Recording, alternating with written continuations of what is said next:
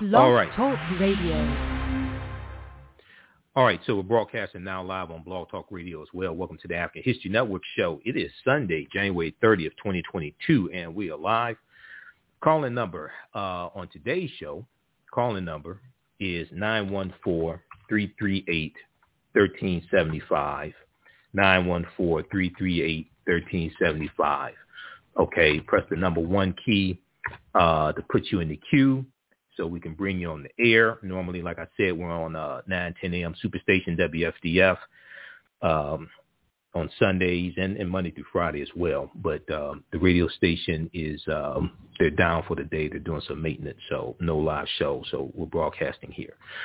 So in addition to the Janet Jackson documentary, also I was on Roland Martin Unfiltered on Friday, January 29th.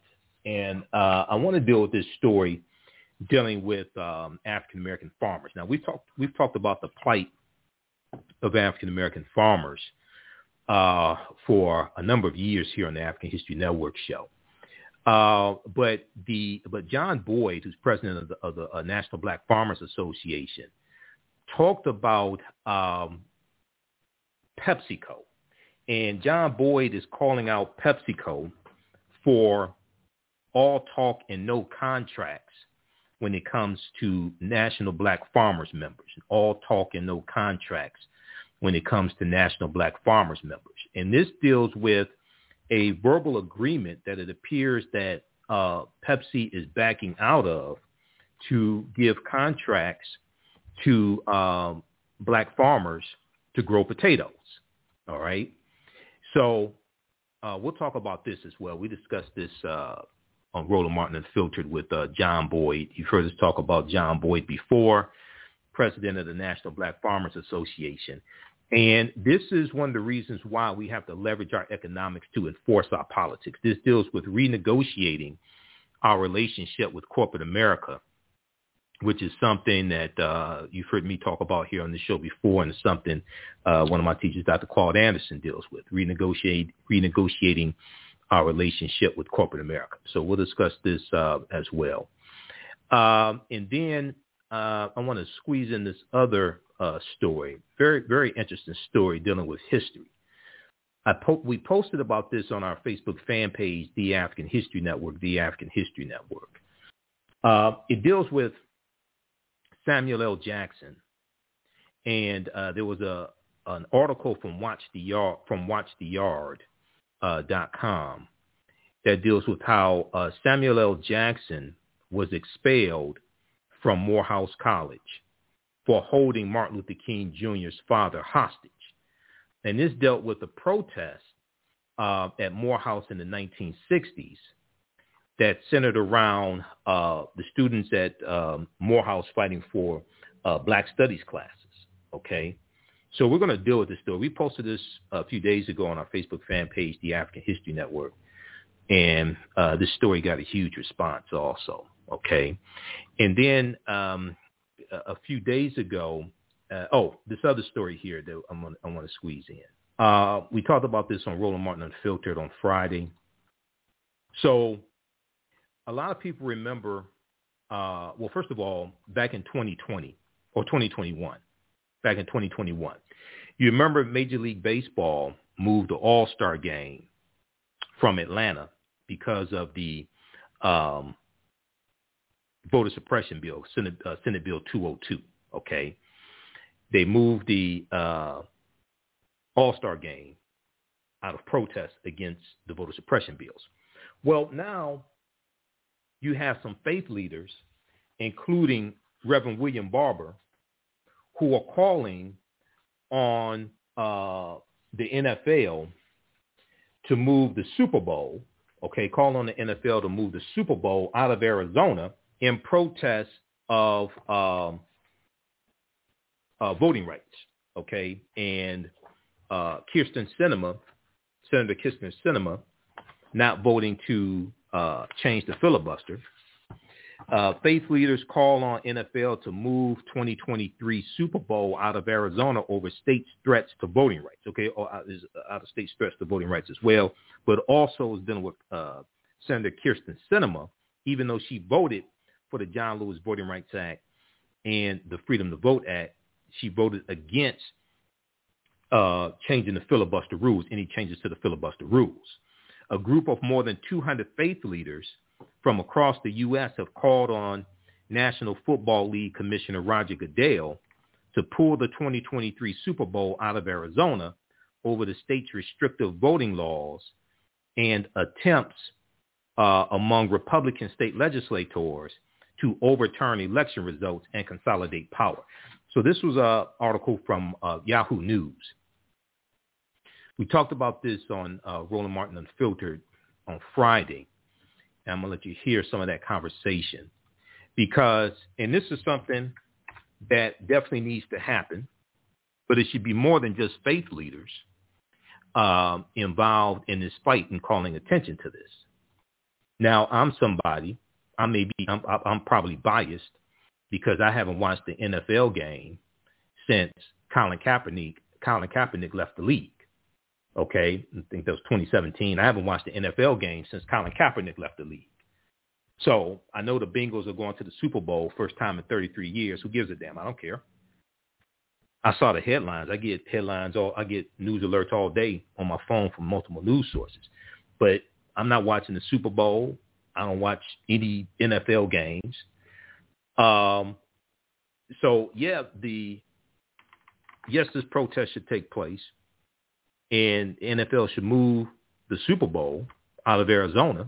And remember, Arizona was the last state to recognize Dr. King Day also.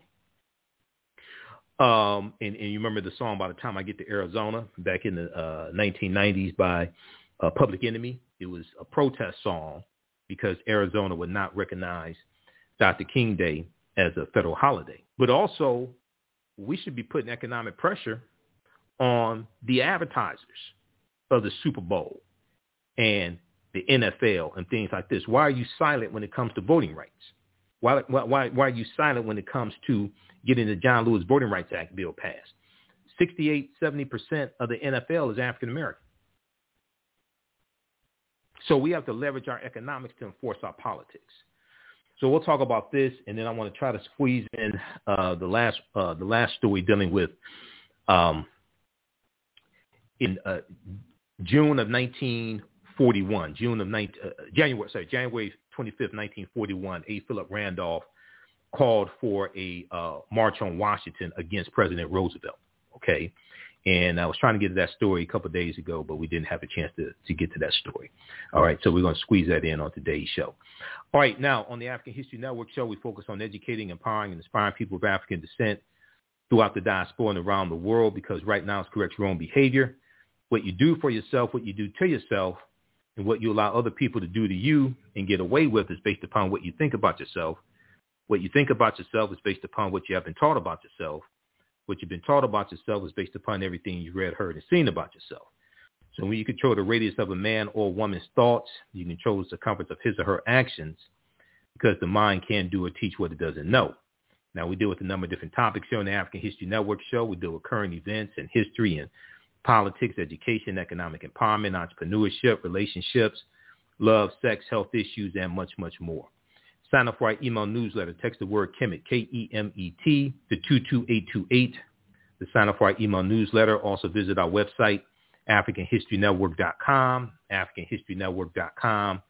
You can sign up for our email newsletter there as well at AfricanHistoryNetwork.com. So very quickly, I want to let you, we're going to jump into this first topic here, dealing with Janet Jackson. And once again, the call-in number is 914-338-1375, 914-338-1375 is the call-in number. If you have a question or comment, press the number 1 key to put you in the queue so we can bring you on the air. All right.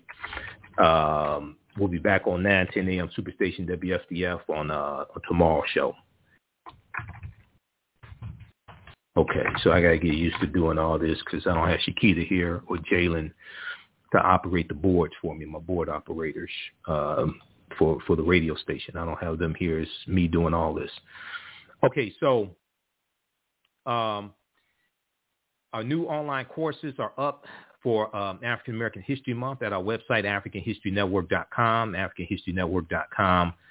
They're starting Saturday, February 5th, and Sunday, February 6th. Okay. Saturday, February 5th is class number 1, Ancient Kemet, the Moors, and the Ma'afa, Understanding the Transatlantic Slave Trade, what they didn't teach you in school. This is a 10-week online course. We deal with thousands of years of history and what leads up to the transatlantic slave trade taking place. This is going to be 2 p.m. to 4 p.m. Eastern Standard Time, Saturdays. And we do the sessions live. All the sessions are archived and recorded. We have the classes on sale, $80, regularly $130. We have a special bundle pack. You can register for both classes for only $120. Then also from the Civil War to the Civil Rights Movement and Black Power, 1865 to 1968. Sundays, 2 p.m. to 4 p.m. Eastern Standard Time, starts up February 6, 2022. Okay, so we'll give you some more information about that. All right, so I want to jump into this this first topic here. So you can post your comments here as well. I thought the documentary was very revealing, very well done. It was emotional at times for Janet Jackson. I didn't see a lot of we saw Rebbie Jackson in it. Didn't see a lot of LaToya Jackson, which is a little interesting, but okay, I understand. It was executive produced by Janet Jackson and Randy Jackson. So I was looking at some different articles on it. I watched the documentaries Friday and Saturday. And this Essence.com has a couple of good pieces dealing with this. One of them from Essence deals with 10 things we learned from night 1 of Lifetime's Janet Jackson documentary. 10 things we learned from night 1 of Janet Jackson's documentary. And it's a four-part documentary event over the course of 2 nights. And it's probably Janet Jackson as we have never seen her before, going from childhood to getting into the industry, getting into entertainment, getting into singing and dancing, getting into acting as well. I want to pull up this article here from Essence.com. Okay, let's see here. I want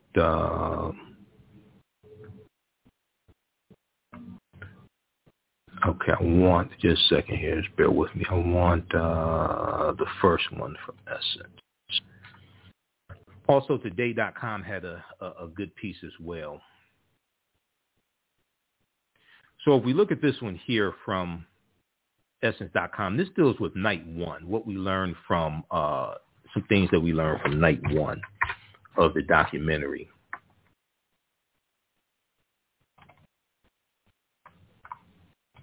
All right, let me pull this up, get past all these ads. So we found out that Randy is her closest sibling. Let me flip over here to this piece from Essence.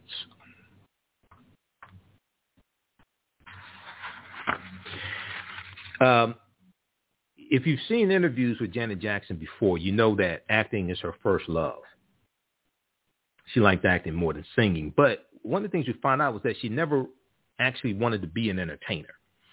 One of the things they dealt with in the documentary is her father, Joe Jackson, who we know passed away. Joe Jackson managing her career, but she also defends Joe Jackson as well, because a lot of the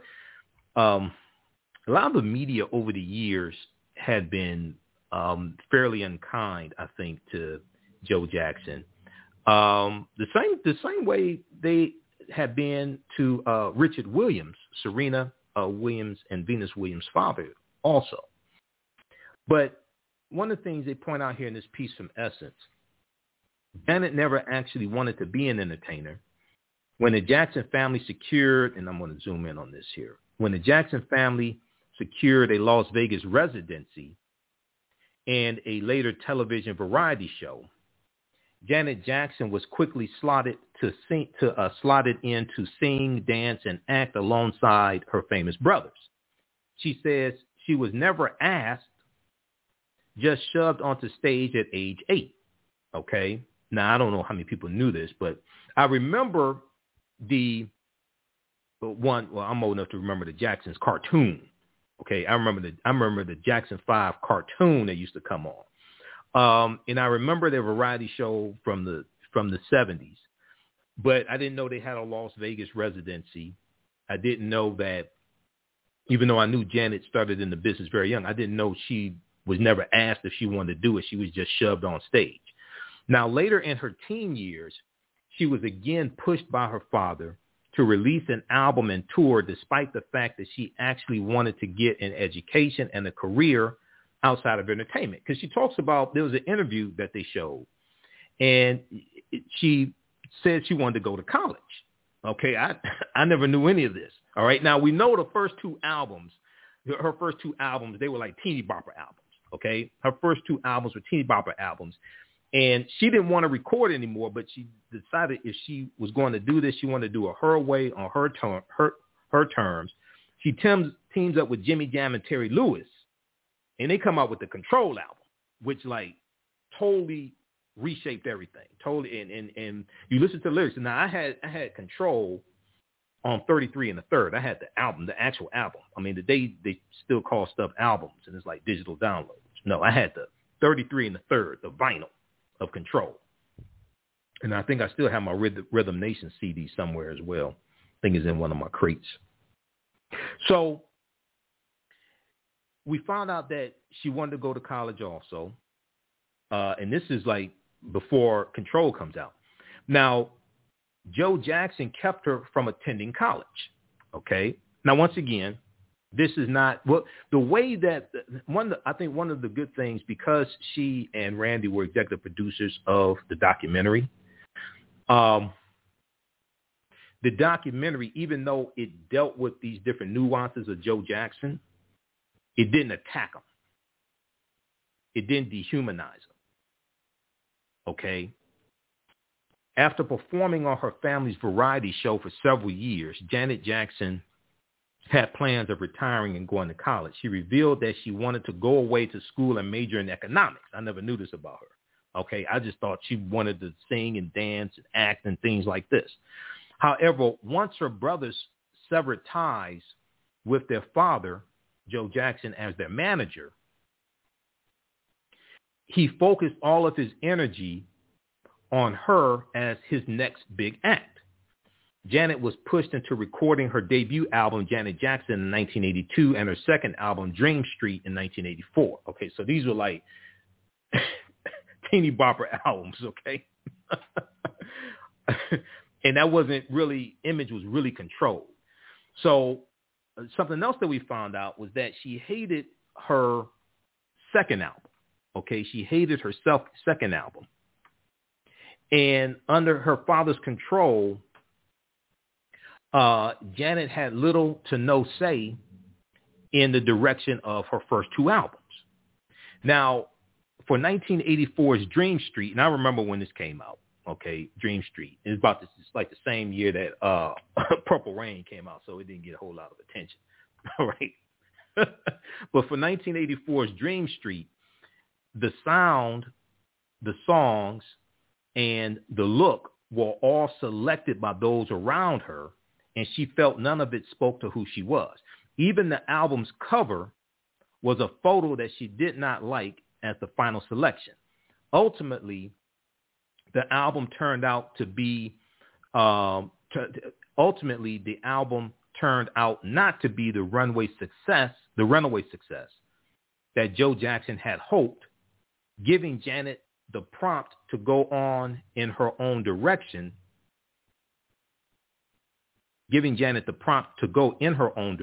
like her brothers had before her. Okay. So this is from cover from the second album. Yeah, I think this is the cover of the second album. Okay. So it's like, all right. So in the movie we see Rebe Jackson a lot. Actually, in the documentary we see Rebe Jackson interviewed a lot as well.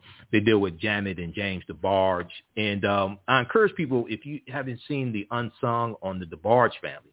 DeBarge is from Grand Rapids. I live in Detroit. DeBarge is from Grand Rapids, Michigan. I never met them, but I mean they had a horrible upbringing because of their abusive white father. The abusive white father, and then in the Unsung on DeBarge. See, so because when you watch Unsung on DeBarge, you see why they got hooked on drugs. You see why, and it led to some of them selling drugs and things like this. They weren't trying to be Nino Brown. They weren't trying to be the biggest drug dealers in Grand Rapids or whatever. No, they were dealing with demons because of the abuse of their father. Okay, who was white? Their mother's African American, and then in the Unsung episode on TV One about DeBarge, it was revealed, Bunny DeBarge revealed publicly for the first time that the father was sexually abusing her also. Now, they have some clips of it on YouTube, okay? But you go watch that, and then also you watch the Bobby DeBarge story that TV One did a couple years ago about Bobby DeBarge, who's the lead singer of Switch, and he was the one that really he was the one that really got the family into music professionally, and they were on Motown. You watch that, you see why. I mean, it's a wonder the ones who are still alive after what they went through. It's a wonder they were still alive. I mean, music was like their only escape, their only refuge. I mean, the ones that are still alive, it's a one. I mean, when you see El DeBarge, and we know El, a few years ago, I think he had a relapse or something like that. He had been on drugs, things like this. You see the Bobby DeBarge story, then all that stuff starts coming together. So also now, let me see. I want to go to we got number 5 here, and I want to monitor the phone lines. Calling number is 914-338-1375. 914-338-1375. Press the number 1 key if you have a question or comment. We'll put you in the queue. I want to go to the trailer here very quickly. Okay, we've got that right here. And just bear with me. I'm running everything. I'm running the boards. I'm running everything tonight. Because we're not on 9:10 a.m., the Superstation. They are doing maintenance, so there are no live shows. There are no live shows on the radio station tonight. So since we're normally on at this time anyway, I said on Sundays, I said I'm going to go ahead and broadcast. Okay, so let me cue this up. Now, I want to remind you all that we know African American History Month is coming up. And we have 2 new classes starting up. Visit our website, AfricanHistoryNetwork.com, AfricanHistoryNetwork.com. We have 2 new classes starting up in February, 10-week online courses that I teach. Ancient Kemet, the Moors, and the Ma'afa, understanding the transatlantic slave trade, what they didn't teach you in school. We deal with thousands of years of history, and we deal with what leads up to the transatlantic slave trade taking place. We have a lot of bonus content for you, and you'll get a bonus of 15 lectures from me in digital download format with this bundle pack, okay? So the Michael M. Hotep Black History Month 15 DVD bundle pack, you're going to get that in digital download format. It's going to be some type of digital format. You'll get that with this as well. Okay, so this class is on sale, $80, regularly $130. As soon as you register, there's bonus content. You can start watching right away. You can join us in class. Saturday, February 5th, we do this class on Saturdays, 2 p.m. to 4 p.m. Eastern Standard Time. There may be some days that we go past 4 p.m. You can join us live. All the sessions are archived and recorded. You can go back and watch it anytime. And as soon as you register, you can start watching content. That's at AfricanHistoryNetwork.com. I do a PowerPoint presentation. We have book references, articles, video clips. So this class will blow you away. We deal with ancient Africa, ancient Kemet, Nubia, Ta-Nehisi, Abyssinia, Ethiopia. We deal with things like Ghana, Songhai, Mali. We deal with the 800-year occupation of Europe by the Africans known as the Moors. And we go through history chronologically, and we deal with what leads up to the transatlantic slave trade taking place also, okay? All right, so you can register for that class. And the other class that I teach, and let me see, we're going to post a link here, post the information for the class. The other class that I teach, the other class is going to be on Sundays, from the Civil War to the Civil Rights Movement and Black Power, 1865 to 1968. That's going to start up Sunday, February 6, 2022. As soon as you register, you can start watching content. That class is on sale, $80, regularly $130. We have a special bundle pack right now. You can register for both classes for only $120, okay? And with from the Civil War to the Civil Rights Movement, you get the Black Migration 1619-2019 six-lecture bundle pack. You get that included with this. It's in digital download format as well. So visit our website, AfricanHistoryNetwork.com. All right. I want to go to this trailer here for the Janet Jackson documentary. And this gives some background information in case you haven't seen the documentary as well. Let me back up here. All right, here we go.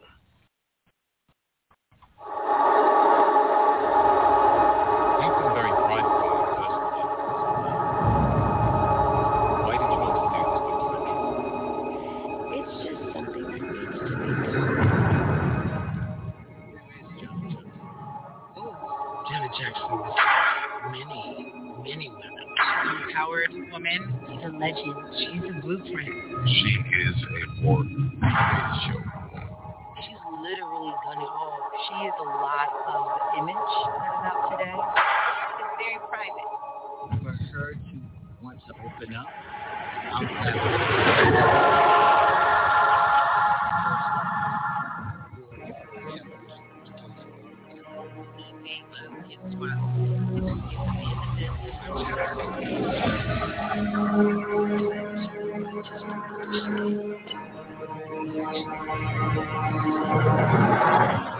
It's the story about control.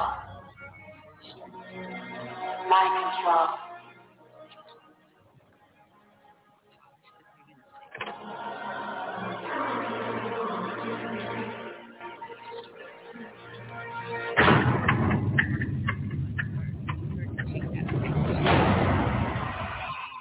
But now I know I've got this.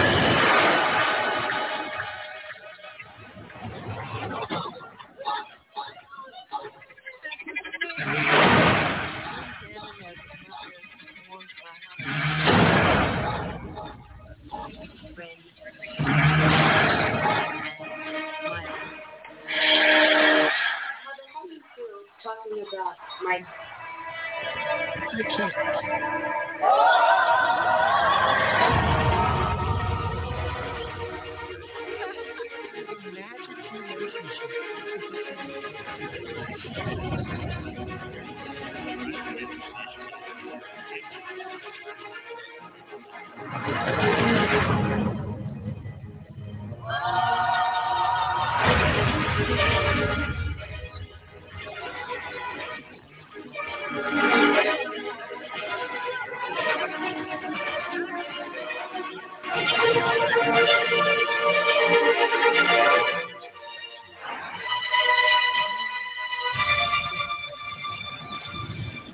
That's what they call it.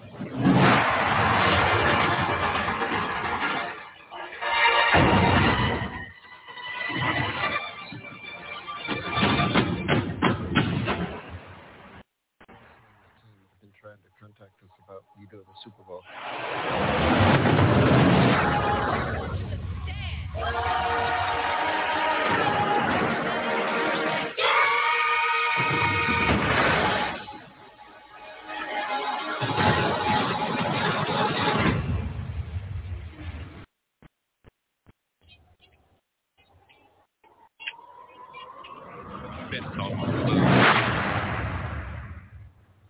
All right, so that's the official trailer from the two-night documentary on Lifetime. Featured in the documentary are, of course, Randy Jackson, her brother, one of her brothers, executive producer, along with her.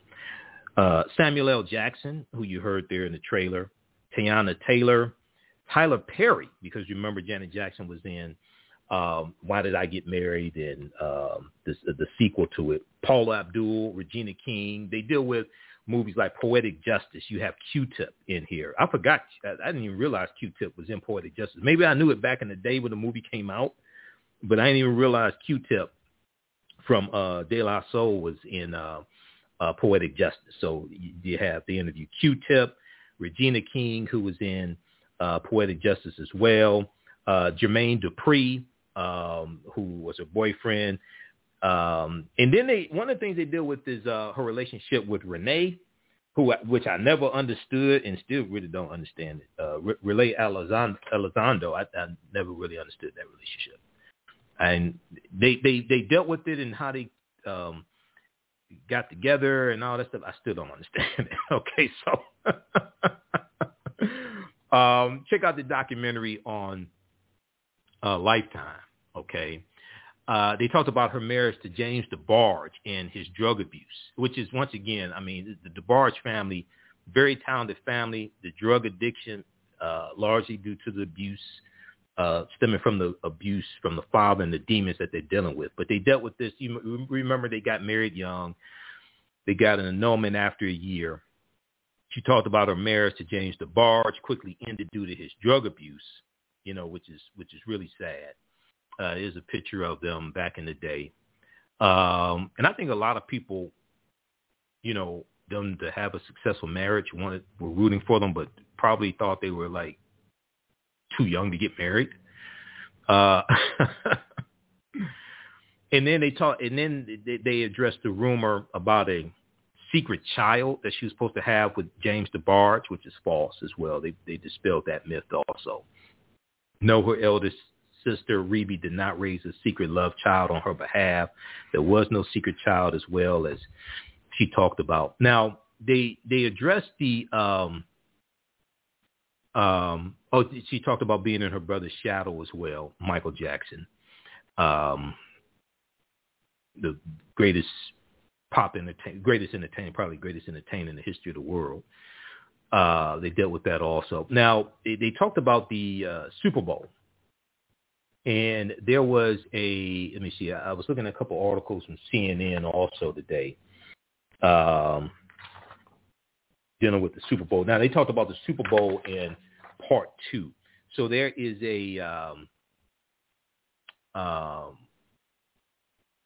let's see here. There's one from, it's another article from Essence that deals with part 2, night 2, I should say, night 2. Let's look at this here, because she talks about the Super Bowl 2004, and Jimmy Jam and Terry Lewis comment on this as well. I think it was Terry Lewis that talked about this, and they dealt with the allegations that the wardrobe malfunction was on purpose and nonsense like this. It's like, okay, so I think it's important for people to understand something about the Super Bowl.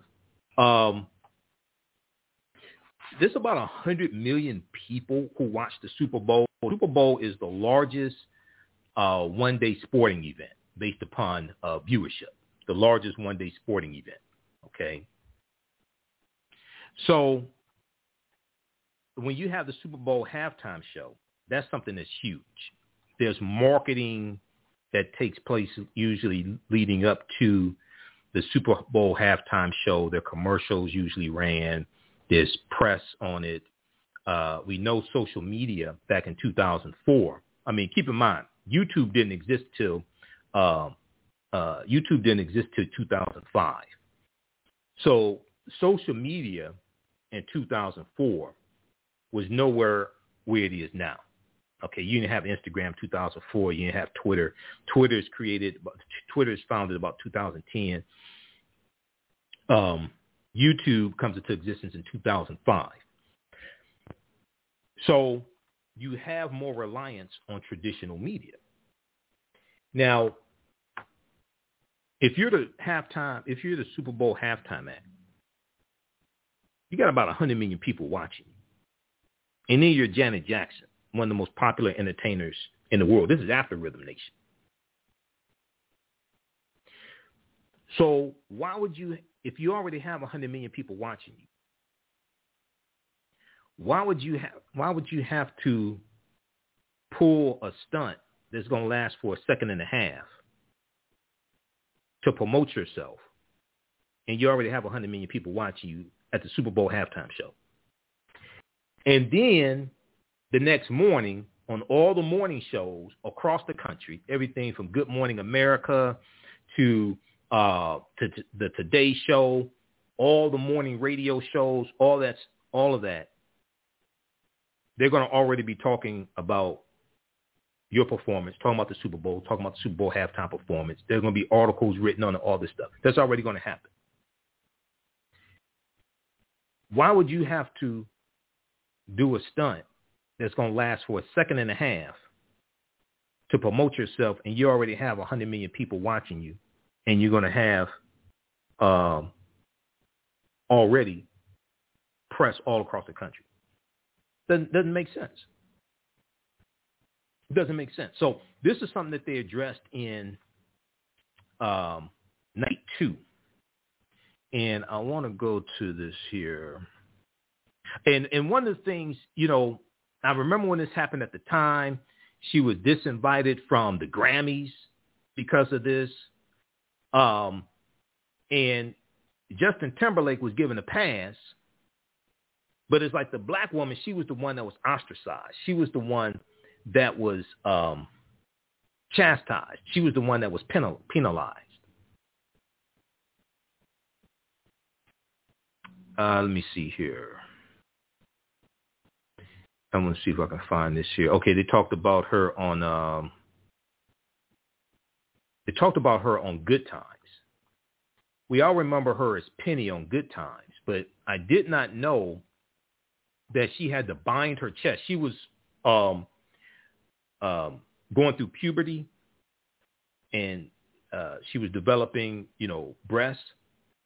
So one of the things that we found out is that she revealed that she was physically bound to cover her burgeoning chest as a child on the set of Good Times. The experience, combined with criticism from lovers and well-meaning teasing from her brothers, added to body issues that haunted Janet Jackson throughout her adult life. This is something that we found out here. Okay, we all remember and love her as Penny on Good Times, but I didn't know that what happened on Good Times led to partly contributed to body issues that she suffered from later in life. Now, okay, so then they talked about, I don't even call it Nipplegate. It wasn't that big of a deal. It was an accident. It wasn't that big of a deal. Okay.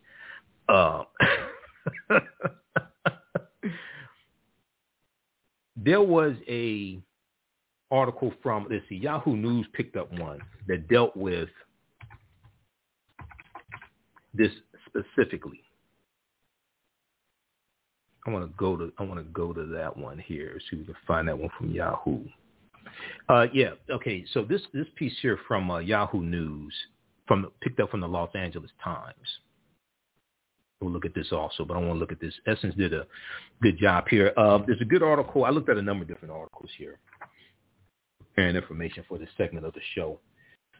The Today Show has a good one as well. 17 shocking revelations from night 2 of Janet Jackson's explosive documentary. We'll probably talk some more about this on tomorrow's show, because I have other topics I want to get to today. There was so much that was in the documentary. But if we look at this piece here from Essence, and okay, this is a picture here from Super Bowl. She advised Justin Timberlake against making a statement after the 2004 Super Bowl. The public has dragged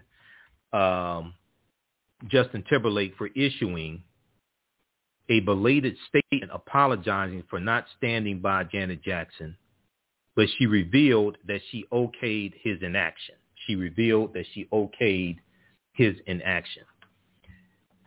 She says she told him she didn't want any drama for him after the controversial Super Bowl appearance. Quote, they're aiming this at me, she recalled telling him, if I were you, I wouldn't say anything. But still, she shouldn't have been ostracized. I mean, this is how they treat African American women, and all you got to do is look at the attacks, and we'll talk about this on tomorrow's show. Look at the attacks on African American women because Joe Biden is going to nominate an African American woman to the U.S. Supreme Court. Look at the right. Look at criticism from a lot of Republicans calling it affirmative action, saying he's racializing this, things like this. There's never been over 118 U.S. Supreme Court justices. There's never been an African American woman nominated. That sounds like affirmative action for white men to me. There's been over 118 Supreme Court justices, with the exception of about, I think, 6. All of them have been white men. That sounds like affirmative action for white men. So then you have somebody who says it's time to have an African American woman as Supreme Court justice. I'm going to nominate that. Now all of a sudden it's a problem. Now this article is a little old. It's from 2018. This is before Amy Coney Barrett, of course, white woman. Donald Trump said he's going to put a woman on the Supreme Court. Wasn't a problem. We all knew it was a white woman. Donald Trump said he was going to nominate a woman to the Supreme Court. We all knew it was going to be a white woman. We knew it wasn't going to be an African American woman. Of the 113 Supreme Court justices in the U.S. history, all but 6 have been white men. Okay, so at the time, 2018, at the time it was 113, but we know 3 more have been added. We know that. Let me see. This 2018. Okay, I think that was after Kavanaugh. Let's see. In July, announced his nominees. This Kavanaugh, if confirmed, he would be. Yeah. So this is before Kavanaugh. So it's out of about 116 Supreme Court justices. All except 6 have been white men since 1790. Since the Supreme Court was convened in 1790. That sounds like affirmative action for white men. That sounds like affirmative action for white men protecting the Supreme Court for white men. So we'll talk about this some more tomorrow's show. But I want to go to this piece here from Yahoo News. Janet Jackson says she and Justin Timberlake have moved on from Super Bowl scandal. January 30th, 2022. This is picked up from the Los Angeles Times. Janet Jackson and Justin Timberlake have moved on from the 2004 Super Bowl scandal, according to the Rhythm Nation hitmaker. And she wants the public to move on, too. In the fourth part of her eponymous documentary, released Saturday, January 29th on Lifetime, Janet Jackson opened up about the fallout from the 2004 halftime show, during which Justin Timberlake accidentally exposed her breast by tearing away a piece of her costume. After discussing the toll the incident took on her mental health and career at length, Janet Jackson set the record straight about her relationship with Justin Timberlake in a video message filmed this year in Miami. And she said, honestly, this whole thing was blown way out of proportion. She says in the recent footage, she said it was an accident that should not have happened, but everyone is looking for someone to blame. Everyone is looking for someone to blame, and that's got to stop. Justin and I are very good friends, and we will always be very good friends. We spoke just a few days ago, and he and I have moved on, and it is time for everyone else to do the same, end quote. Now, last year, Justin Timberlake publicly apologized to Janet Jackson after the FX documentary Framing Britney Spears landed him in hot water. In the wake of the documentary's release, many accused Justin Timberlake of mistreating his ex-girlfriend, Britney Spears, as well as Janet Jackson during their shared time in the limelight. Okay, so we know Janet Jackson shouldered most of the blame and negative consequences, like she was uninvited from the Grammys, while Justin Timberlake's career continued to flourish. He's like, wait a second, they were both on the stage at the same time. Because some of us are sitting back looking at this and like, wait, hold on, man, wait a second. This is all over something that happened for a second and a half? All this outrage? That once again, many of us said back then, they said, dude, it was an accident. I mean, she doesn't have to do something like that to get publicity. You already got 100 million people watching you at the Super Bowl halftime show. You don't have to do something like that to gain publicity.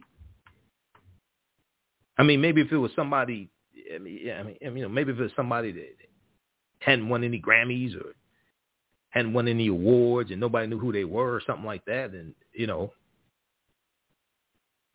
it's a new artist on stage with somebody like a Nelly, and something like that happens, you make that argument. But Janet Jackson, this is after the Rhythm Nation tour. So Janet Jackson shouldered most of the blame and negative consequences while Justin Timberlake's career continued to flourish. That year, for example, the Recording Academy banned Janet Jackson from attending the Grammy Awards, but invited Justin Timberlake to perform at the ceremony. They banned her from attending. They said she couldn't sit her black ass at the Grammy Awards. They didn't ban her from performing. Listen, I want people to just understand the stupidity of this and just the hypocrisy of this. Now, if they treat an African-American woman like Janet Jackson like this, who's a multimillionaire, then how do they treat the average African-American woman?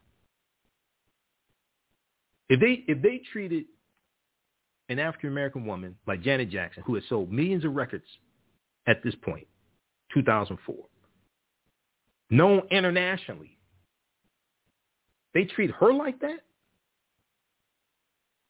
then you look at how some of these Republicans are going crazy just over President Joe Biden announcing he's going to nominate an African-American woman to the U.S. Supreme Court. He ain't say who yet. Just the threat got some of these Republicans running scared, going crazy, and saying, oh, it's affirmative action, things like this. But white people had affirmative action for 246 years. It was called slavery.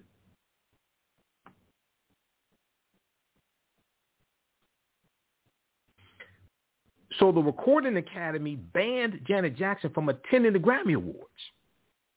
They didn't ban her from performing. They said she couldn't come and sit her ass there and watch.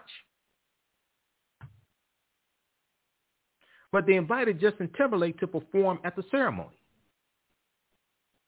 I specifically want to apologize to Britney Spears and Janet Jackson, both individually, because I care for and respect these women, and I know I failed.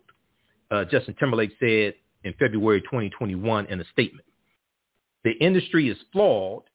It's men, especially white men, up for success. At least he got it right. It's mainly white men. It's designed this way.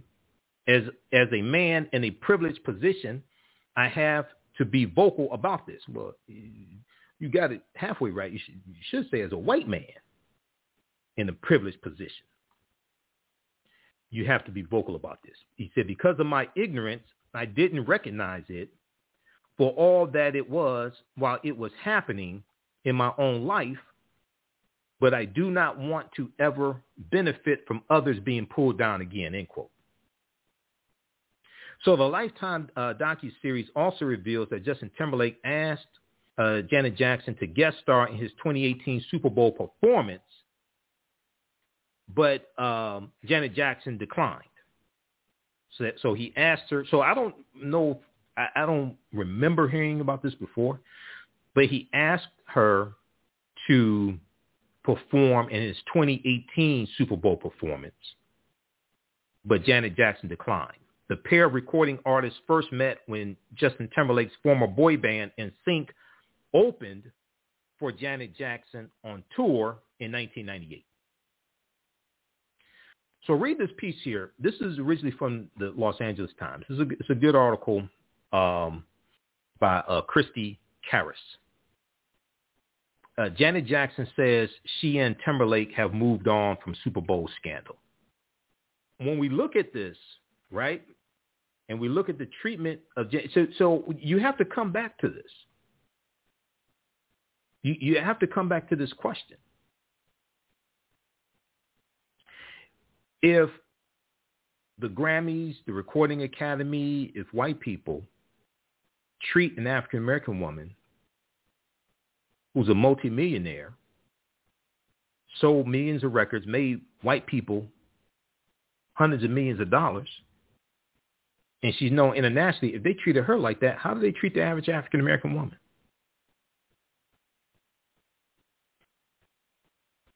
All right. So check out these articles. We'll talk about this some more on tomorrow's show. How's everybody doing? Calling numbers is 914-338-1375 is the call-in number if you have a question or comment. We have a special number for today because we're not on 9:10 a.m. Superstation WFDF. We'll be on tomorrow.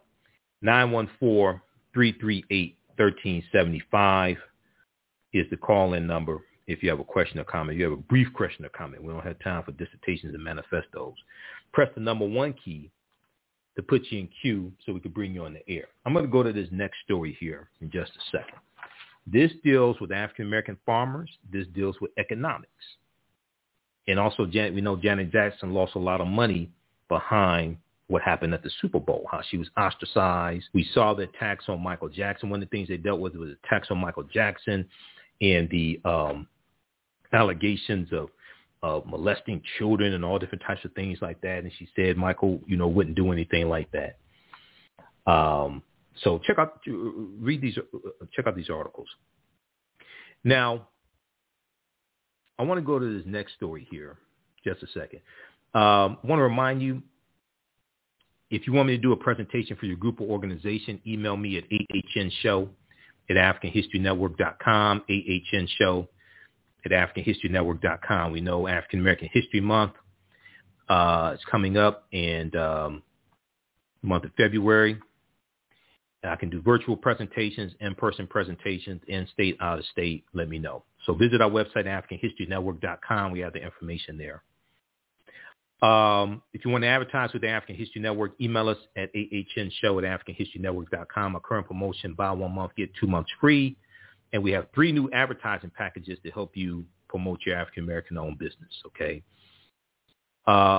Register for the online classes I teach on Saturdays and Sundays. Class number one, we're kicking this off for African-American History Month. You don't want to miss this. Register now.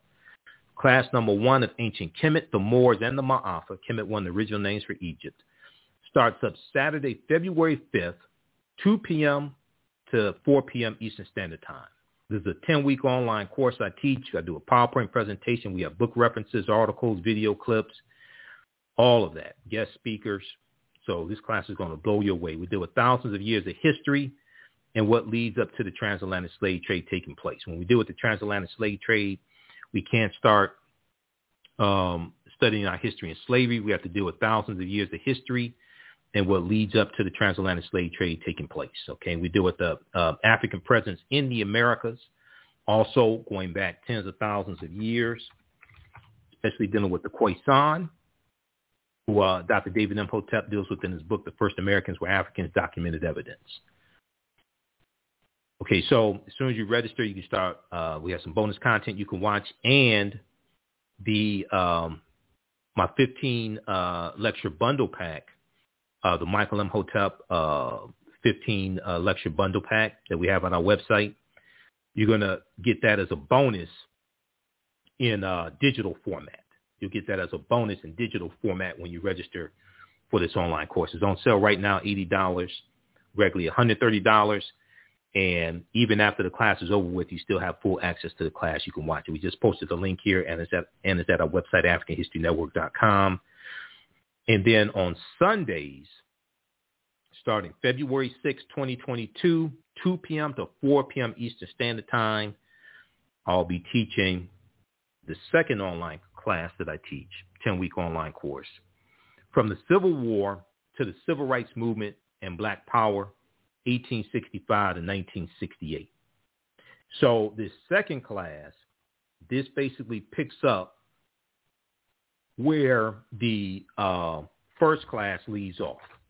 And we start in 1830 with the Louisiana Purchase, okay? And we deal with the Haitian Revolution, and we deal with what leads up to the transatlantic slave trade. We deal with what leads up to the Civil War taking place. And then we deal with 1861 to 1865, and then Reconstruction, and we deal with Jim Crow era, World War I, World War II, Great Migration, Civil Rights Movement, Black Power Movement. Okay? So this class is on sale, $80, regularly $130. As a bonus, you're going to get my 6-lecture bundle pack, Black Migration 1619 to 2019. You're going to get that as a bonus with this as well. That's at least a $60 value. Okay, so you can register for that at AfricanHistoryNetwork.com. And if you register for my classes in the past, email me at ahnshow@AfricanHistoryNetwork.com. We'll give you a discount on these new classes also. Okay, I'll check the records. But if you register for my online classes in the past, we're going to give you a discount on these new classes. All right, so I want to go to this next story here. I was on Roland Martin Unfiltered. I'm a panelist on Roland Martin Unfiltered each Friday, usually each Friday. And even before I was on Roland's show, you know, I've been talking about the plight of African-American farmers. And we dealt with the African-American farmers who were suing a soybean company, who suing the Stein Seed Company because they alleged they were sold fake soybeans. This is a few years ago. And we've been talking about, okay, we'll go to the phone lines in just a second there. Call in 313, just stand by. We'll come to you in just a second. We've been talking about the African-American farmers and their the $4 billion in loan forgiveness, debt forgiveness, that's in the $1.9 trillion American Rescue Plan for African-American farmers and Latino farmers, things like this, and how that's being held up in court because white farmers are suing, saying that they're being discriminated against because they can't take advantage of the loan forgiveness. Well, John Boyd, who's the president of the National Black Farmers Association, he's calling out Pepsi, PepsiCo, Pepsi, Frito-Lay, okay?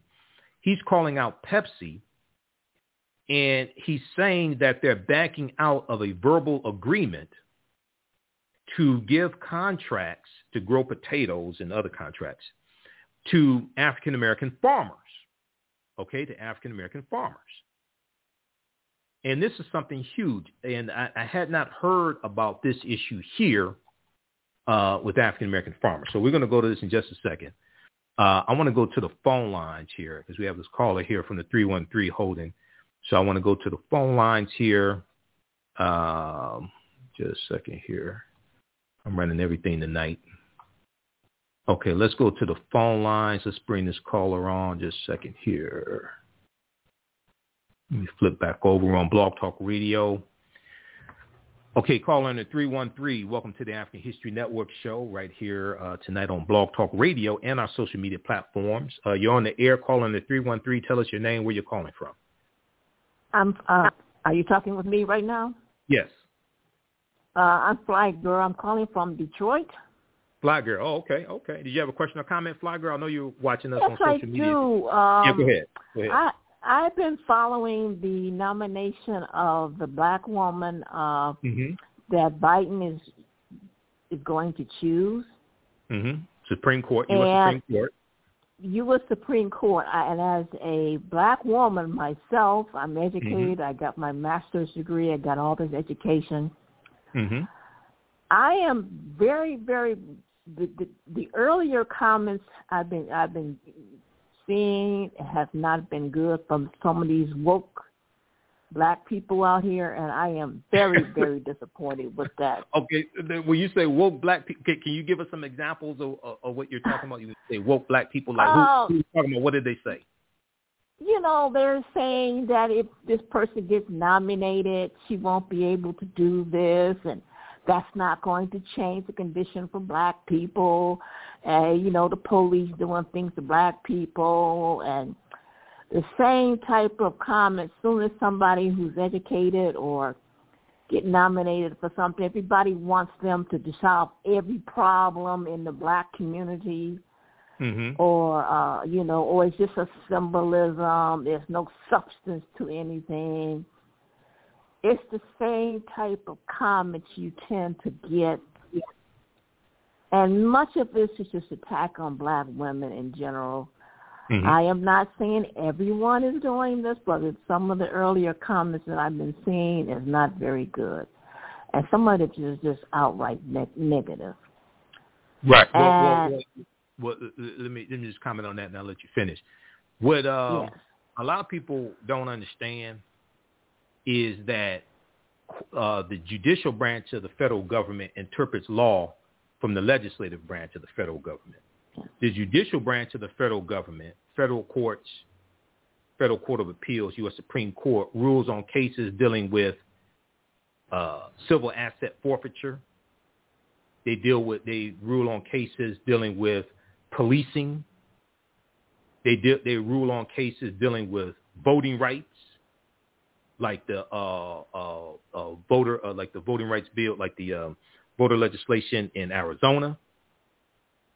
So they don't understand the role that the courts play. The first thing they should do is read the U.S. Constitution. They don't understand the role that the courts play. And if this was not significant, you wouldn't have this backlash that just this announcement is getting from the right wing, from a lot of Republicans. Because there's already a fear of the browning of America.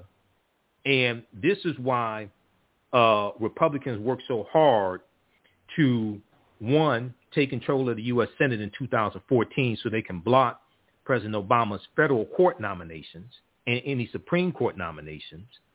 Two, why they work so hard to get Donald Trump elected, even though for many of them, Donald Trump wasn't their first, second, third, fourth, or fifth pick.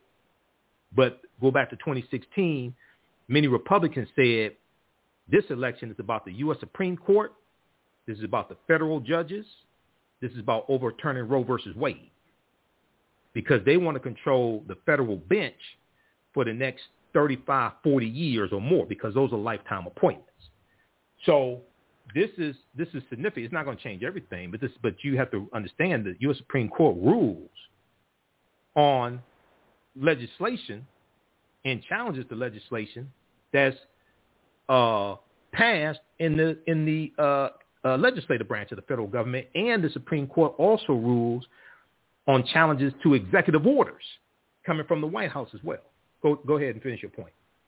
Well, I understand those issues.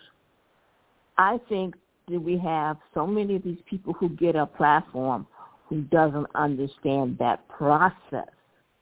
Right. That it does make a difference, because all the laws, all the rulings come from the Supreme Court. They interpret that. Federal Court, Federal Court of Appeals, U.S. Supreme Court. Right. So it does influence our lives. Oh, absolutely. It does influence that. And, this was presented to Obama, but Obama didn't go through with this. So now it's in the hands of Biden. He nominated African American to the federal bench, but not to the U.S. Supreme Court. Well, not to the Supreme Court. Mm-hmm. So now Biden is doing this because there's been pressure on him to do this, and now he's going through with this. Well, no. Let's go back. This was a campaign promise he made on the debate stage. Right. He did. Yeah, this is a campaign promise he made on the debate stage. Representative James Clyburn was interviewed on MSNBC a couple of days ago. He urged then candidate Biden to say it publicly on the debate stage. Right. Okay, so now that Justice Breyer has announced that he's retiring, Biden is formally announced when he was there with Justice Breyer with the formal announcement that Breyer was retiring. He formally announced he was going to nominate an African American woman to the Supreme Court, as he previously said he would do. Yes, I understand that, but why is it now we're getting these black people who are, let's say, on YouTube saying these things that I'm reading, things that I'm hearing? Is it they don't understand the process themselves too? They don't understand the process, and that's part of their platform. That's how they make money. They don't understand the process. Like, you got somebody here saying having a black president didn't change much when it comes to black people being killed by police. The majority of control over policing is not the federal level, it's at the state level.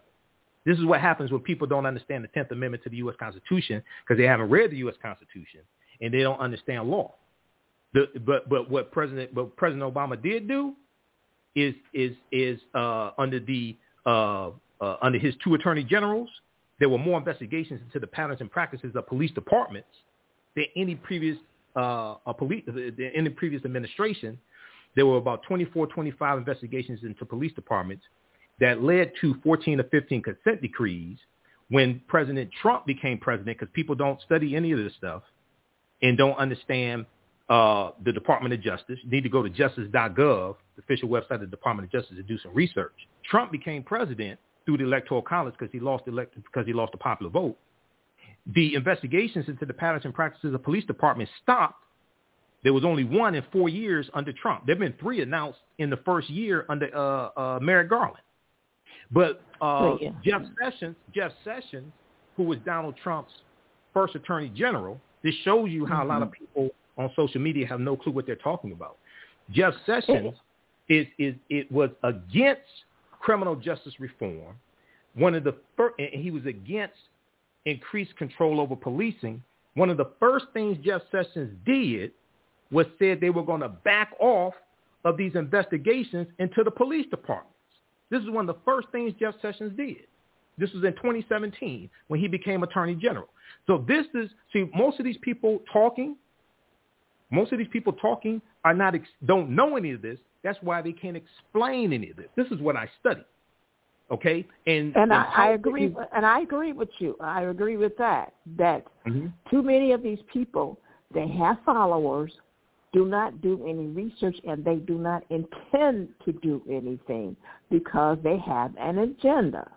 That's why too often the black community is been misinformed because of people, that have a platform of followers. They get a lot of misinformation. Right. All right, Fly Girl.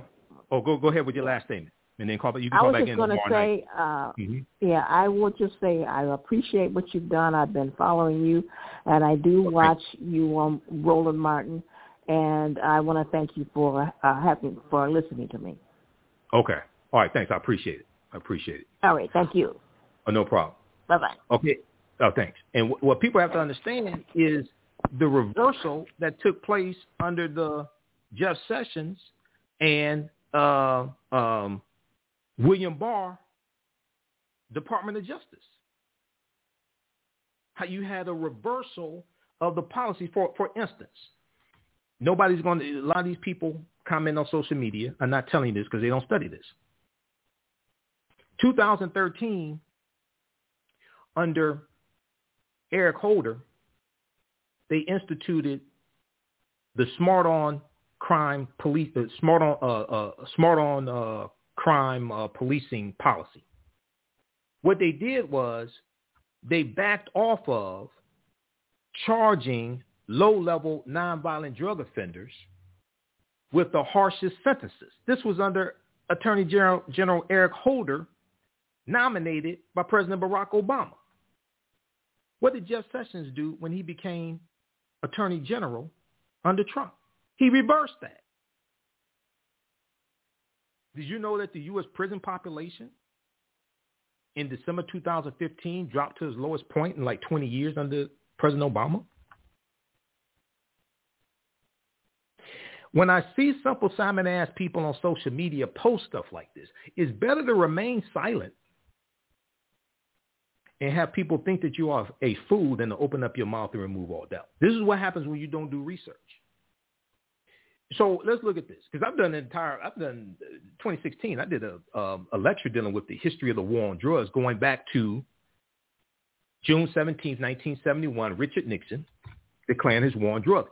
This is how people don't understand politics is the legal distribution of scarce wealth, power, and resources, and the writing of laws, statutes, ordinances, amendments, and treaties, their adoption, interpretation, and enforcement, and don't understand the role of the Department of Justice. Don't understand the role of the executive branch of the federal government, the White House, the president. Don't understand the role of the legislative branch of the federal government, the U.S. House of Representatives and the Senate. But the first thing you have to do is read the U.S. Constitution, because the majority of control over policing is at the state and local level. But that doesn't mean there's not a role for the federal government to play. One of the things that Jeff Sessions did when he became Attorney General, he tried to back out of the consent decrees with the Chicago Department and the Baltimore Police Department that the Obama administration entered into. Let me see. Let me find. I want to pull up this article here. Now, something else that we saw that happened when Trump became president. Under the Obama administration in 2016, they announced that they were not going to renew contracts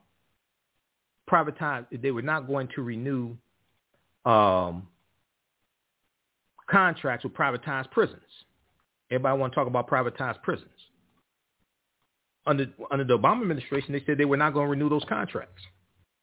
The day that announcement came out, the stock price of Core Civic, which used to be called Corrections Corporation of America, and Geo Group, two of the largest owner-operators of privatized prisons, took a huge dip the day that announcement came out. So then, during the 2016 presidential campaign, the same people who run their mouths on social media with this nonsense don't tell you that Core Civic and Geo Group donated almost $600,000 to Donald Trump's 2016 campaign. Then, when Trump became president, what did Jeff Sessions do? Jeff Sessions rescinded that policy from the Obama administration, and they renewed contracts with privatized prisons. And you think elections don't have consequences. You're a dumbass. Jeff Sessions rolls back Obama-era drug sentencing reforms. This is the type of research I do. Go watch the lecture that I did in, I think it was 2017, African-American resistance in the era of Donald Trump, voter suppression, reparations, and how elections have consequences, where I go break down all this stuff. And I was explaining this during the presidential election in 2016, warning people about Donald Trump, and they thought this was just about Trump versus Hillary. I'm like, no, this is about the trajectory of the country for the next 20, 30 years. You know what's at stake? Jeff Sessions, Donald Trump's first attorney general, rolls back Obama-era drug sentencing reforms. The Attorney General says a harsher approach is moral and just. This is just how elections have consequences.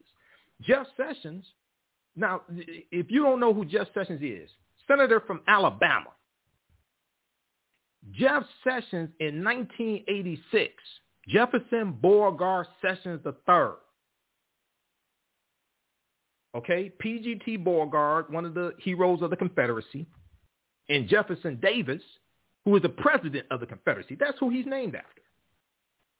In 1986, do you realize Jeff Sessions was up for a federal judgeship and he was deemed too racist to be a federal judge, but Donald Trump nominated him as his attorney general?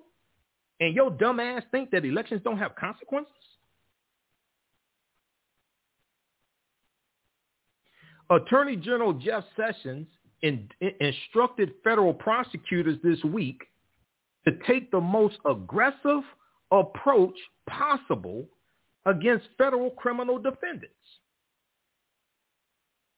Now, he didn't mean black criminal defendants. He just meant white criminal defendants. Okay? See, they were excluding this. See, this policy excluded black criminal defendants because this policy didn't say black or African American, therefore it didn't apply to us. It just applies to white people. That's that simple Simon-ass logic that you get from people on YouTube. Attorney General Jeff Sessions instructed federal prosecutors this week to take the most aggressive approach possible against federal criminal defendants. The policy change will result in lengthier prison sentences for drug offenders and likely reverse a recent drop in the federal prison population that happened under the Obama administration because dumbass people don't read. In a memo dated May 10th, 2017,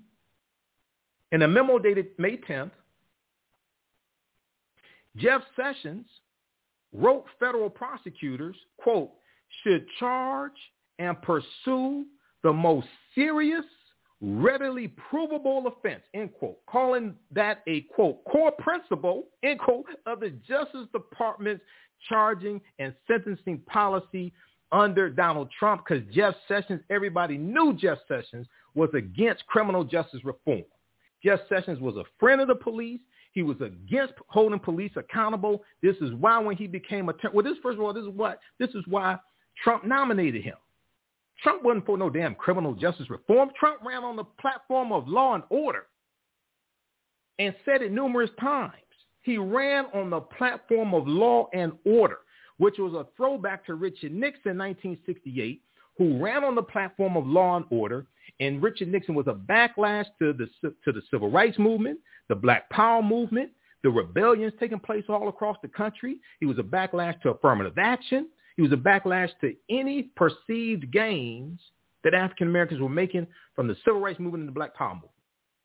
And Donald Trump was a throwback to that, but because people don't understand history, they didn't see the parallels and realize Trump needed to be stopped. This is what I was talking about on this show.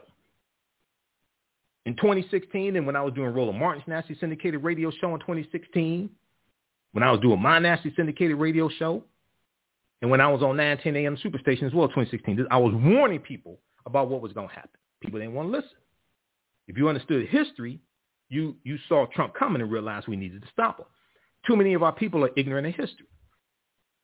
The new policy replaces the approach of the Justice Department during the Obama administration under former Attorney Generals Eric Holder and Loretta Lynch. This is reversing the policies because under the Obama administration, they backed off of charging the low-level nonviolent drug offenders with the harshest, longest sentences. Jeff Sessions said, oh, no. We going after them. They gave federal prosecutors under the Obama administration, they gave federal prosecutors more leeway to decide when it was appropriate to charge crimes that trigger mandatory minimums, which automatically result in set prison terms. This is Jefferson Beauregard Sessions III, your friend, not mine. Attorney General Jeff Sessions' memorandum nixes a 2010 Obama administration memo which encouraged federal prosecutors to make decisions on charging plea agreements and sentencing recommendations. Jeff Sessions reversed all that. He said, oh, no, we ain't doing that. This policy affirms our responsibility to enforce the law is moral and just and produces consistency, Jeff Sessions wrote in a new memo. The policy fully utilizes the tools Congress has given us. By definition, the most serious offenses are those that carry the most substantial guideline sentence, including mandatory minimum sentences. Read the rest of this article here. This is from 2017. We still haven't learned. This is from 2017. People still haven't learned. Don't know why. If you watch this show, you know this. I'm going to post this link here. Go read this.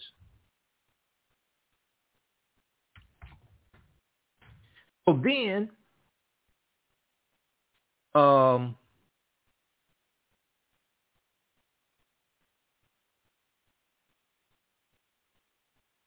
let's look at this one here from the Washington Post.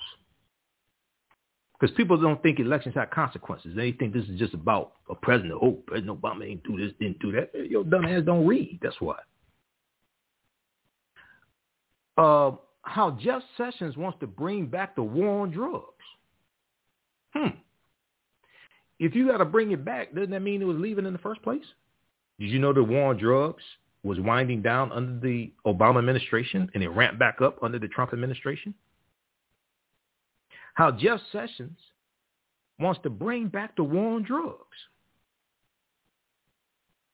April 8th, 2017.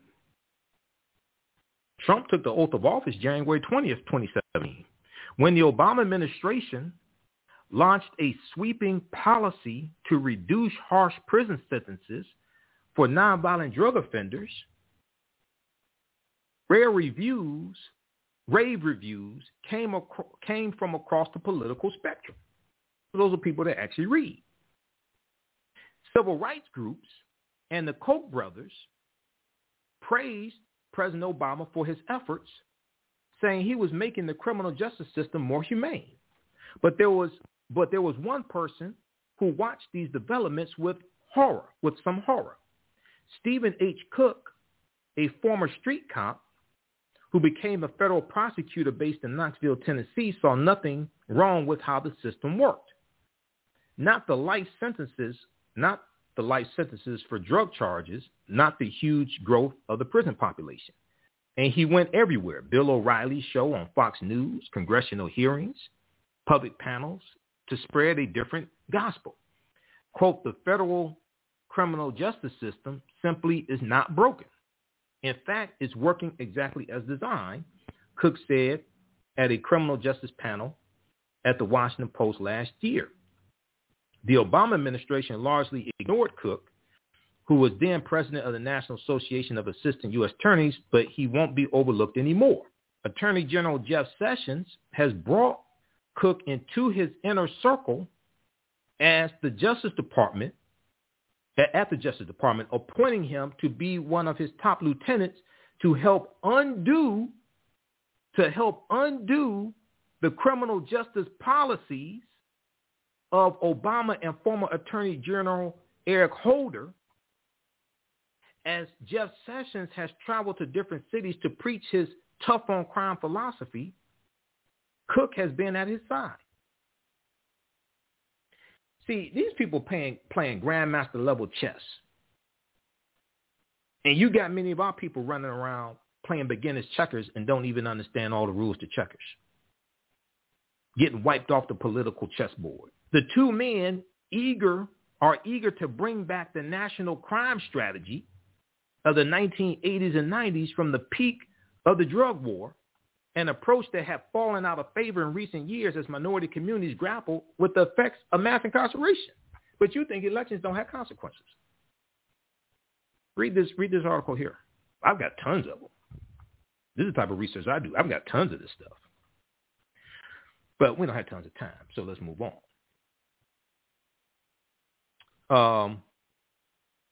I'm going to show you this slide here. Then we're going to get to the story about the black farmers. Because I just find it interesting. When these people on social media have diarrhea of the mouth and constipation of the brain, don't do research. I just find it very interesting. Let's see here. African-American resistance in the era of Donald Trump, voter suppression, and reparations, how elections have consequences. May 27th, 2017.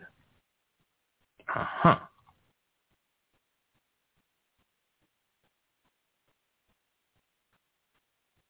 just want to show you something. Most people are not familiar with this.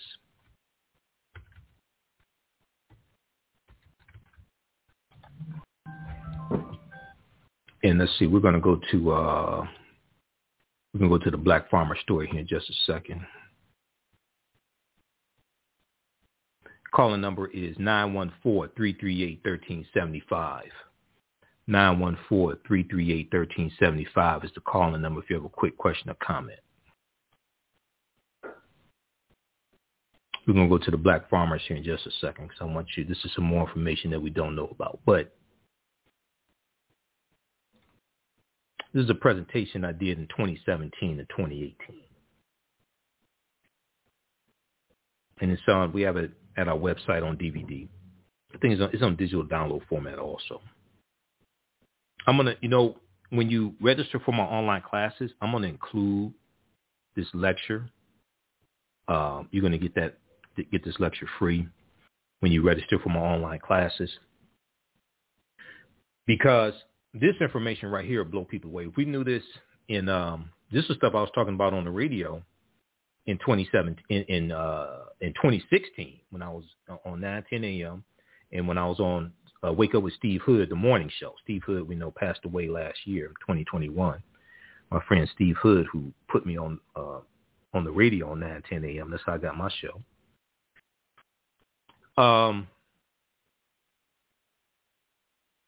This right here, let's see, where is that? I want to go to is Jeff Sessions and which one is that? Where is it? Oh, is that it? No, that's dealing with voter suppression in North Carolina. That's not what I want. That's dealing with voter suppression from the Supreme Court in Ohio, but Supreme Court don't matter. Voter suppression to Ohio. Supreme Court ensures thousands of Ohio ballots will be thrown out for small errors, but the U.S. Supreme Court. But see, Supreme Court don't matter. That's why they work to just make it all white men on the Supreme Court since 1790, almost. But see, that doesn't matter. Okay. Federal lawsuits filed in 5 states after African-American voters purged from registration rolls targeted for intimidation by the Trump campaign. But see, that don't matter.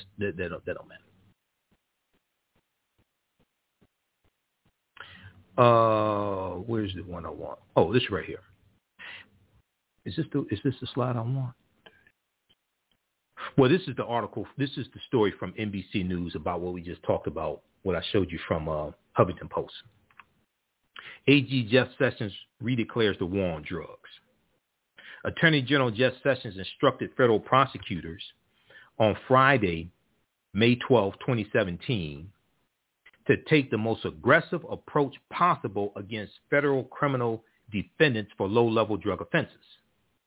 He ordered them to stop seeking leniency for low-level drug offenders and to start seeking the toughest possible penalties.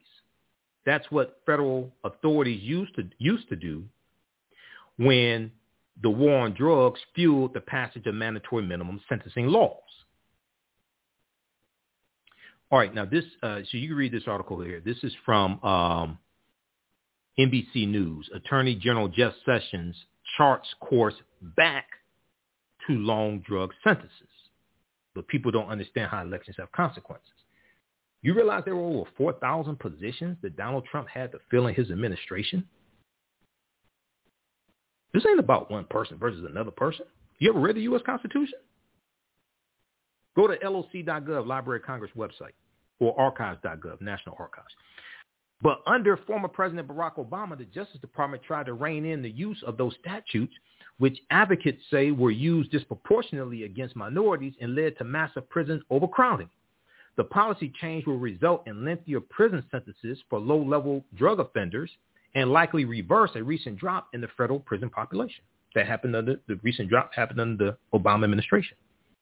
Newsweek.com, the U.S. prison population exceeded 1.5 million in 2015. It dropped to its lowest point in 20 years in December 2015. The U.S. prison population dropped to U.S. prison population fell the most in almost 4 decades to 1.53 million, resulting in the lowest rate of incarceration in a generation. This was under President Obama. The Department of Justice said on Thursday. The drop has been driven by changes in federal and state correction policies that include drug treatment programs and the sentencing of fewer nonviolent drug offenders to federal prisons. The department said in its year-end report on prison populations. This is Newsweek.com.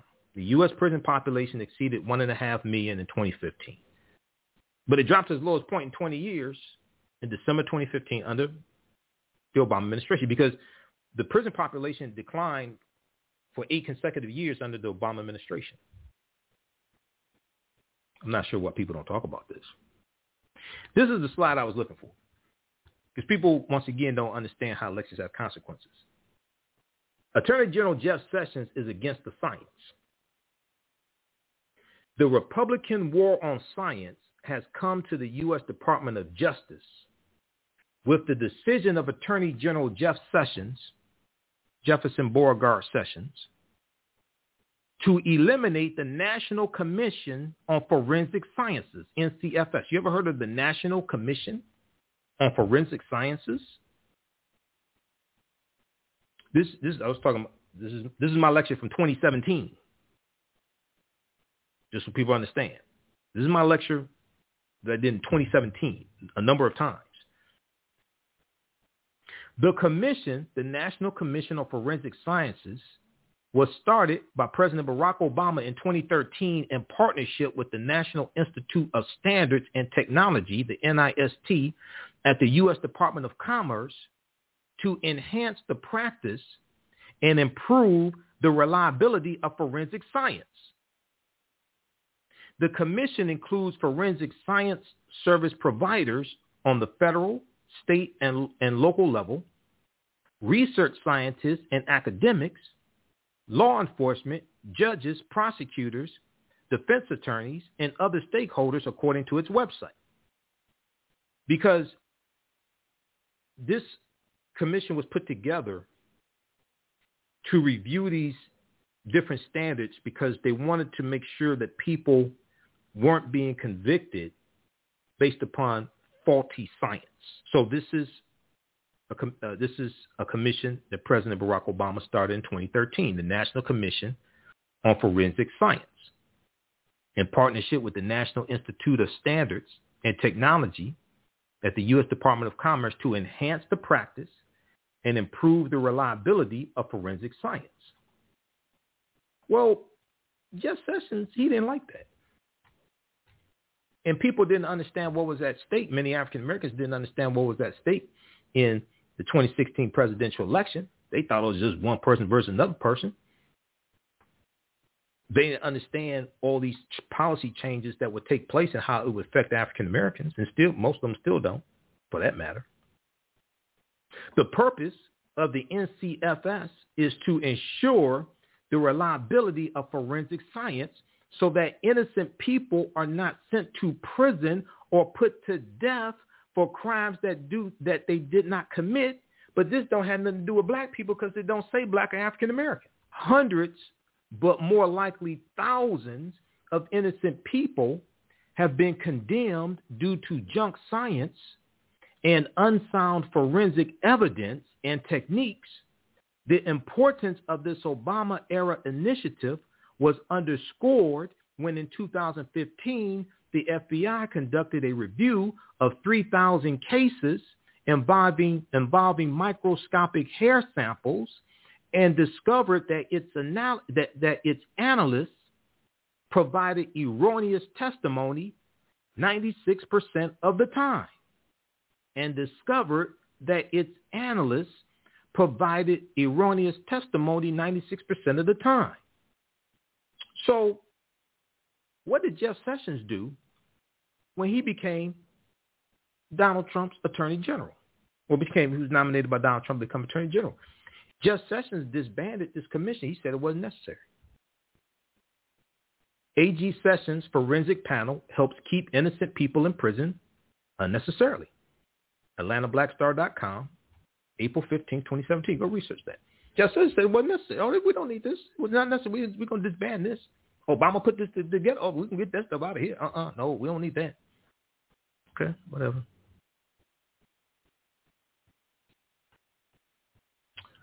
Let's go to this next story.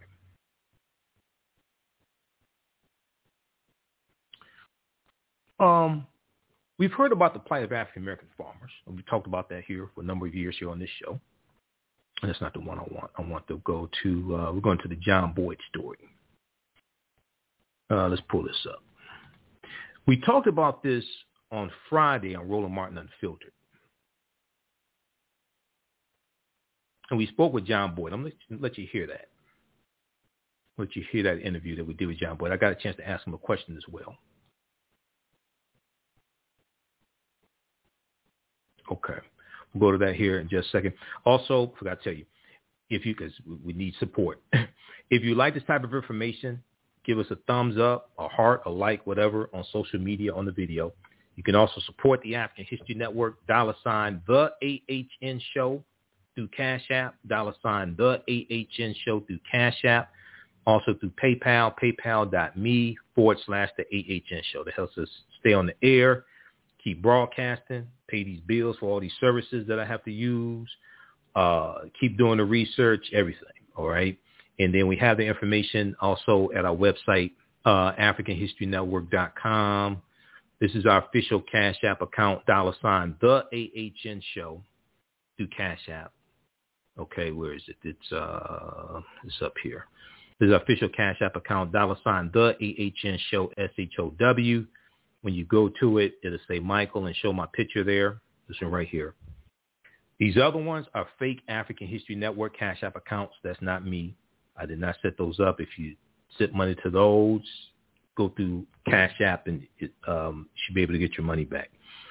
And also, we have the yellow donate button. You can support us through PayPal as well, paypal.me / the AHN Show. And I know through PayPal you can set up for a recurring donation if you want to as well. All right. So let's go to the story here.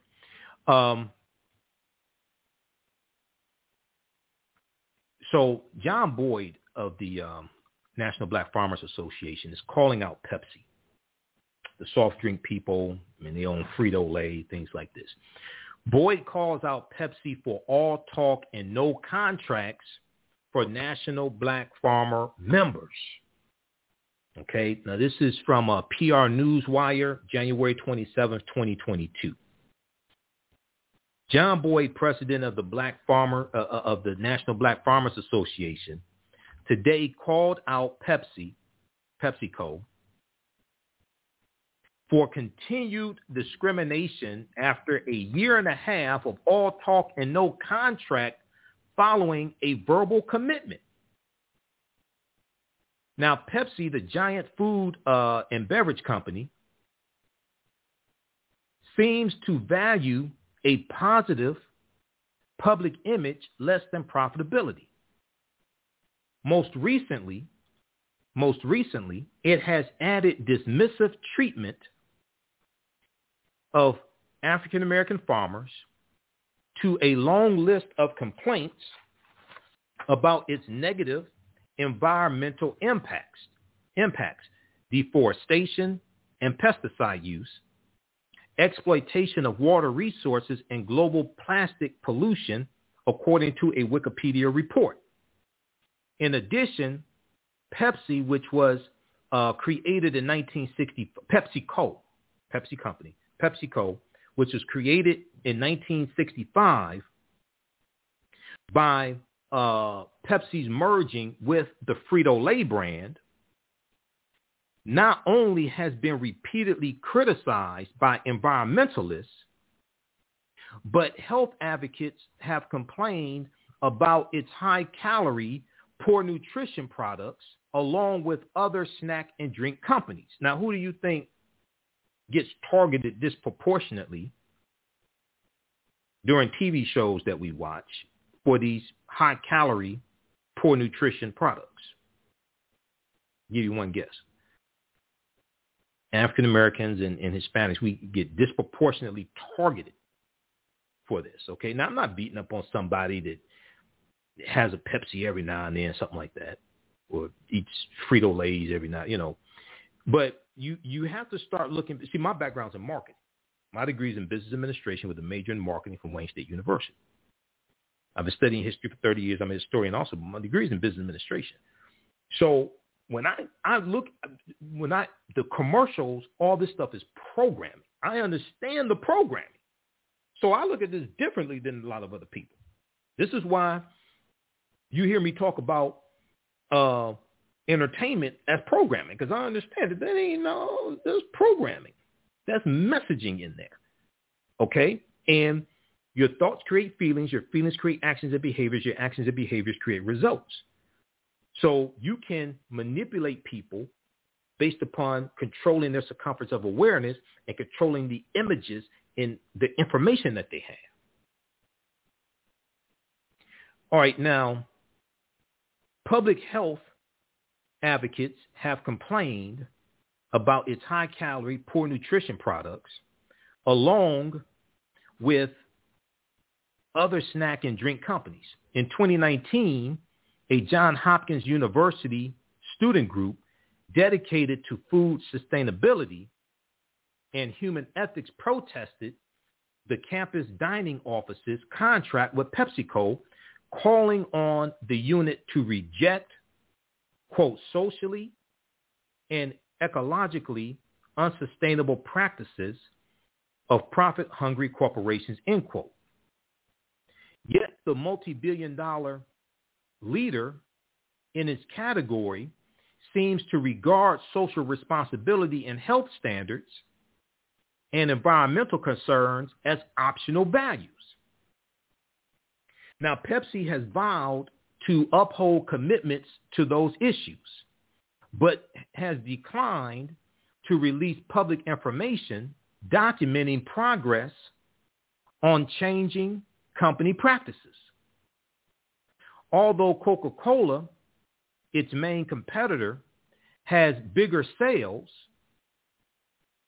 PepsiCo, within the North American market, is the largest food and beverage company by net revenue, which was reported at $70 billion in 2020. That's net revenue. That's not gross revenue. PepsiCo is, in the North American market, the largest food and beverage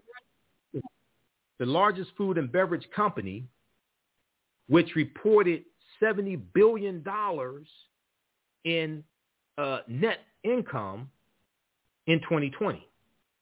Now, those listening on Blog Talk Radio, we're about to run out of time on Blog Talk, so watch us on Facebook, our Facebook fan page, The African History Network, The African History Network, and our YouTube channel, Michael M. Hotep, IMHOTEP. All right?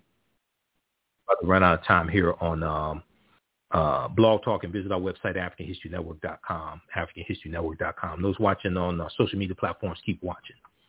All right, now,